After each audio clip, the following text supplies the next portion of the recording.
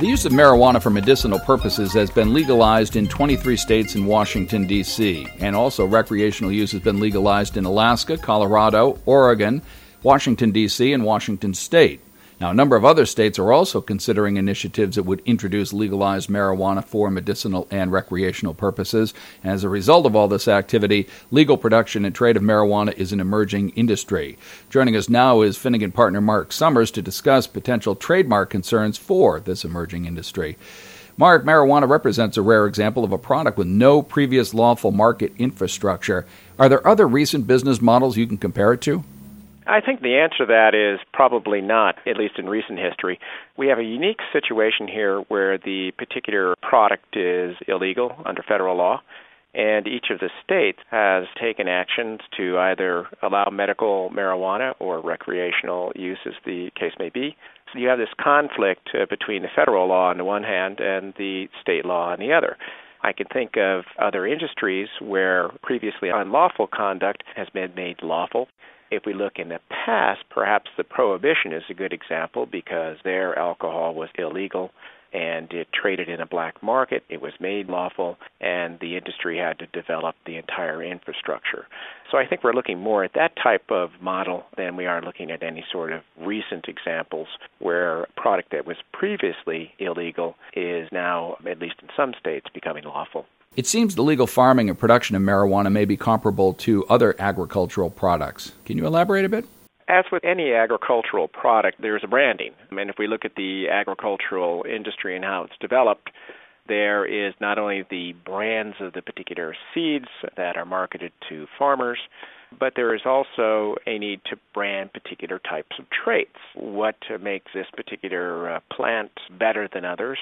What are the characteristics that allow it to be grown in a manner that provides high yields to the farmers? For example, herbicide tolerance for corn with the Roundup Ready gene and traits. And I think that the production and farming of marijuana, legal production, will be no different. The industries will develop, and as they develop, they will need brands to identify their particular types of crops. And I think given the particular industry, particularly the medical tangent of the industry, we'll want to be very sure about the identity preserves. In other words, there will be a need for branding to assure users that the particular product that they are purchasing went through various steps, were chosen from particular varietals that were grown in a way that was suitable to whatever the end use of the product may be. So all these types of things we see in the current agricultural community and trade and industry will probably find their way into the marijuana industry. So I suspect that brands, the important role that they play in that industry, the larger agricultural industry, will find their path in the same way, both at the trade levels and the consumer levels. Mark, finally, in terms of trademark protection, what are some things that marijuana manufacturers should be thinking about? Like any manufacturer, they ought to be thinking about their names, the names of their products, the names of particular attributes or embedded technologies, whatever it may be, the same way that a food manufacturer might look to brand its product. The interesting issue, however, will be looking at what the particular product represents or the brand represents. For example, branding marijuana itself or its distribution is prohibited under federal law. Therefore, you're not going to be able to get a federal registration for that because it is use of a mark that is unlawful, and that's prohibited under the Trademark Office regulations.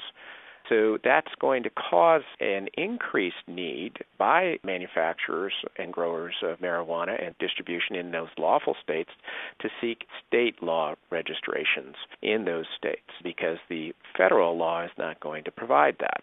Now, what's really interesting, for example, is the word marijuana itself. Could marijuana ever be a brand name for something, assuming that it doesn't identify the product, which it would make it generic?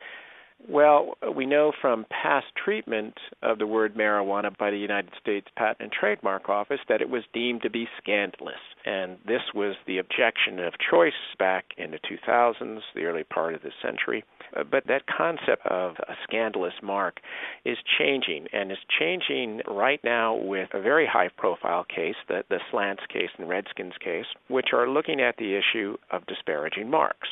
And I think that case, and the ruling on that case, will get a lot of attention, and it'll also give a lot of clarity on how people might integrate the word marijuana into brands in the future, assuming that the federal law would allow the distribution and sale of such products, let alone the distribution of inherently lawful products, such as pipes.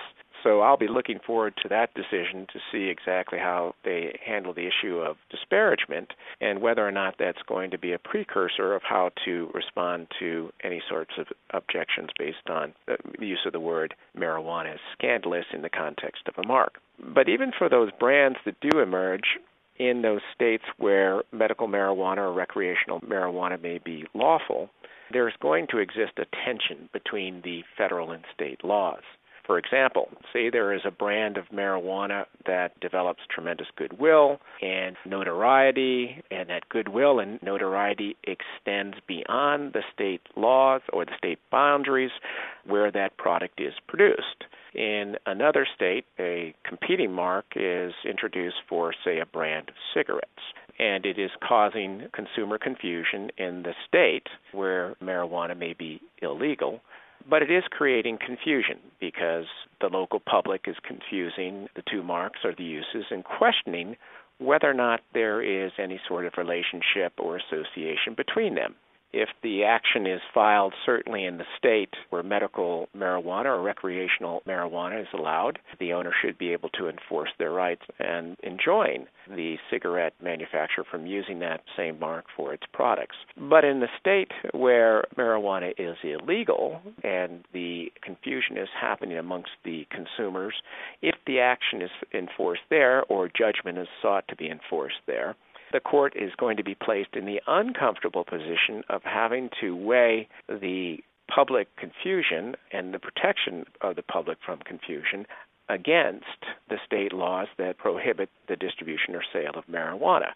So you'll have these two competing public interests, and it's anybody's guess as to whether or not the court would step up to the plate and say, I'm going to abate public confusion under an unfair competition theory because I'm not going to recognize that there are trademark rights in the state, but it is causing public confusion, and therefore I want to prevent public confusion and enjoin the tobacco manufacturer's mark.